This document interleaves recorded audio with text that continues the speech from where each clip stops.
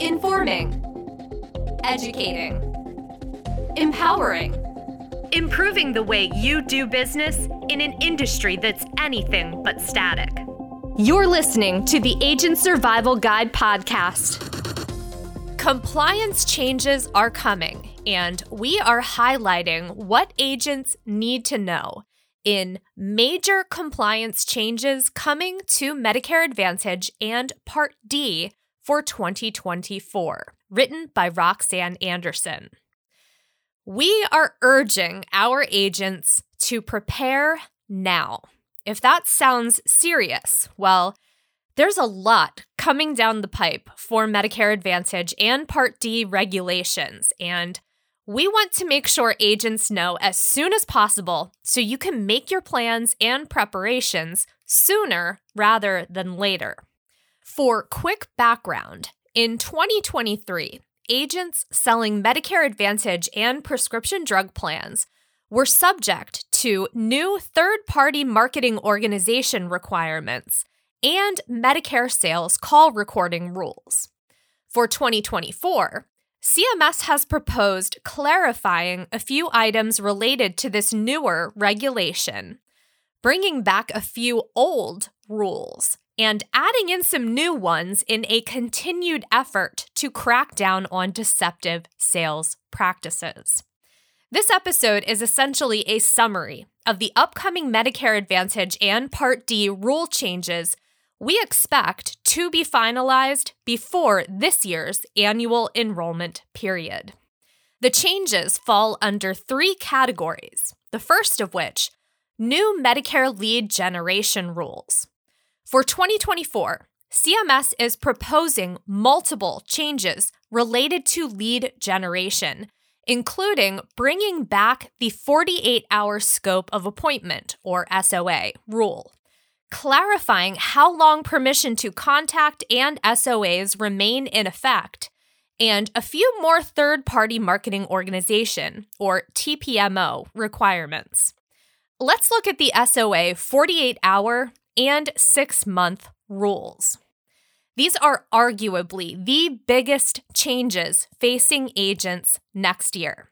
CMS intends to reinstate the 48-hour scope of appointment timeframe, prohibiting personal marketing appointments from taking place until 48 hours after a potential enrollee completes an SOA.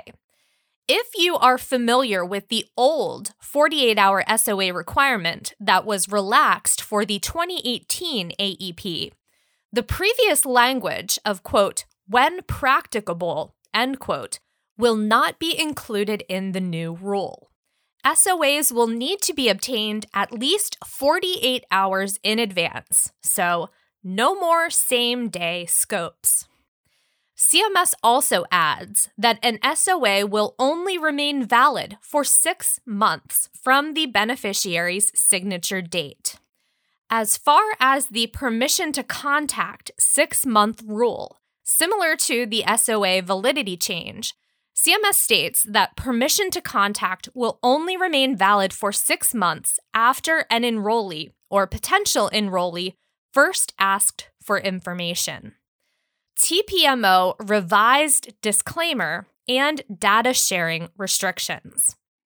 There are two changes related to TPMOs, one of which prohibits the sharing of personal beneficiary data with other TPMOs, and the second, revising the TPMO disclaimer. The revised disclaimer will need to include state health insurance programs, or SHIPs, as an option for beneficiaries to obtain additional help, as well as a list of every MA organization or Part D sponsor with which the TPMO contracts in a beneficiary's service area. So here's our example of the revised disclaimer for TPMOs that do not contract with every Medicare Advantage organization or Part D sponsor within a service area. Quote, "We do not offer every plan available in your area. any information we provide is limited to those plans we do offer in your area, which are, and then insert your list of MA organizations and Part D sponsors.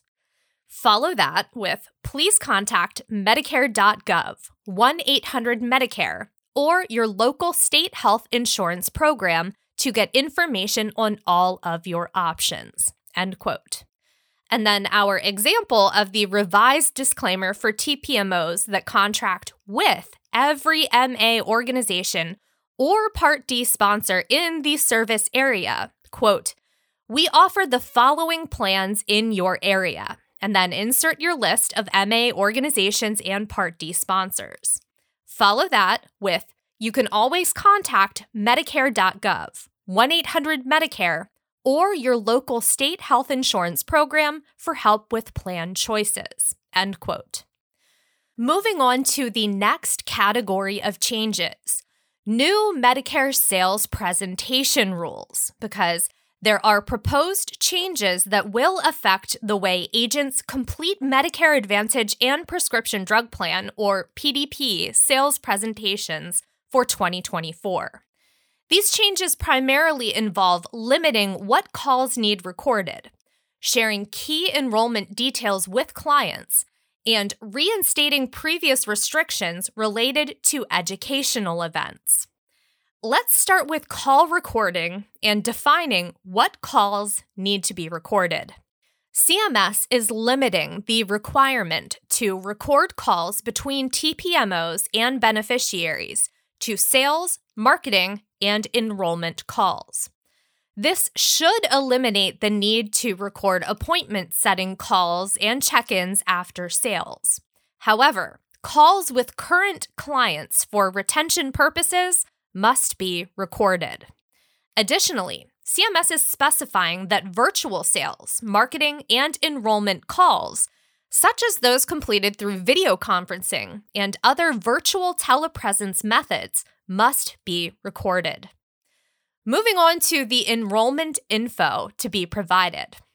Agents will need to explain to an enrollee the effect of their enrollment choice on their current coverage, including disenrollment from other plans and cost changes. For telephonic sales, agents must also share key pre-enrollment information with potential enrollees when processing enrollments. Now, let's talk about educational event restrictions. Returning to stricter guidelines, agents will no longer be able to collect SOAs or beneficiary contact information or schedule future marketing appointments at educational events. Agents will also be prohibited from holding a marketing event within 12 hours of the educational event in the same location. And CMS defines the same location as the entire building or adjacent buildings. CMS has also set a cash equivalent definition. So in their eyes, cash equivalent in the framework of reward and incentive will include gift cards offered by large retailers or online vendors that sell a wide variety of items. So think big box stores or Amazon. Next category, new and revised Medicare special enrollment periods. CMS is proposing a few new special enrollment periods, SEPs for short, or changes to the existing SEPs. Changing the Part D SEP related to the Part B GEP enrollment. Earlier this year, the Consolidated Appropriations Act changed Medicare rules regarding Part B effective dates when beneficiaries enrolled during the General Enrollment Period, or GEP. CMS intends to revise the Part D SEP for individuals who enroll in Part B during the GEP to align with the new Part B effective dates for the GEP enrollment. The revised Part D SEP will allow an individual who is not entitled to premium-free Part A and who enrolls in Part B during the GEP to request enrollment in a Part D plan between the time the individual submits the application for Part B through the first 2 months of their enrollment in Part B. The effective date of the Part D coverage will change to the first of the month following the month the Part D sponsor receives the enrollment request. To give an example, let's say an individual enrolls in Part B on February 12th, 2023, with a March 1st, 2023 effective date. They would have the special enrollment period to enroll in a Part D prescription drug plan from February 12th, 2023 to April 30th, 2023. If they request enrollment in a Part D plan on March 5th, 2023, their coverage would be effective April 1st, 2023. With this change, CMS expects simplification of the enrollment process and a reduction of potential gaps in prescription drug coverage. It's important to note that the revised SEP will also align with most Part D enrollment and SEP timeframes. CMS has also proposed new exceptional condition Part C and D SEPs. When signed into law, the Consolidated Appropriations Act also gave CMS authority to create SEPs based on exceptional conditions for enrollment into Medicare Parts A and B. CMS is adding corresponding exceptional condition SEPs for Part C, Medicare Advantage, and Part D, drug coverage. An exceptional condition is defined as unusual or not typical. These can include a government-declared emergency, misinformed by employer, released from incarceration, loss of Medicaid eligibility, or circumstances determined by the Social Security Administration, and they apply to individuals who miss an initial enrollment period, the GEP, or another SEP. The new special election periods will allow individuals who use an exceptional condition to enroll in Premium Part A and or Part B a chance to enroll in a Medicare Advantage or prescription drug plan. The new Part C and D exceptional condition SEPs will begin when a person submits a Premium Part A or Part B application and continue for the first 2 months of their enrollment in Part A and Part B.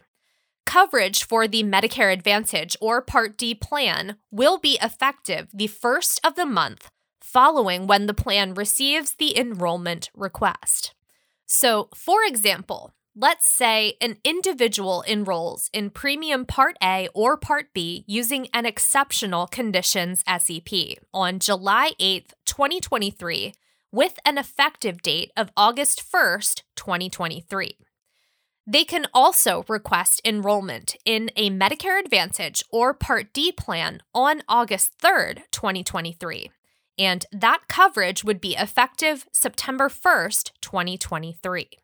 Now, I do want to say here that we understand that these changes may present some challenges, but please remember, we are here to help you navigate them to ensure you stay compliant and productive and your clients stay covered and safe. For more information on these or any other Medicare marketing guidelines and regulations, please review the full Medicare communications and marketing guidelines and the Medicare Advantage and Part D communication requirements. And you can also email our compliance officer at complianceofficer@ritterim.com. We will have all of those links for you in the episode notes, as well as the link to the print version of this episode on our Agent Survival Guide blog. Again, if you have questions, please reach out because chances are, if you have them, other agents probably are having them as well, and we would love to answer them here on the podcast.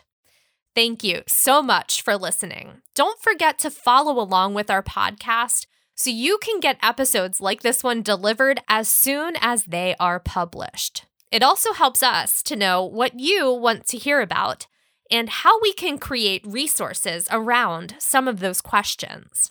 You can follow our show on Apple, Spotify, Google, wherever it is you like to listen. And with that, we will see you next episode.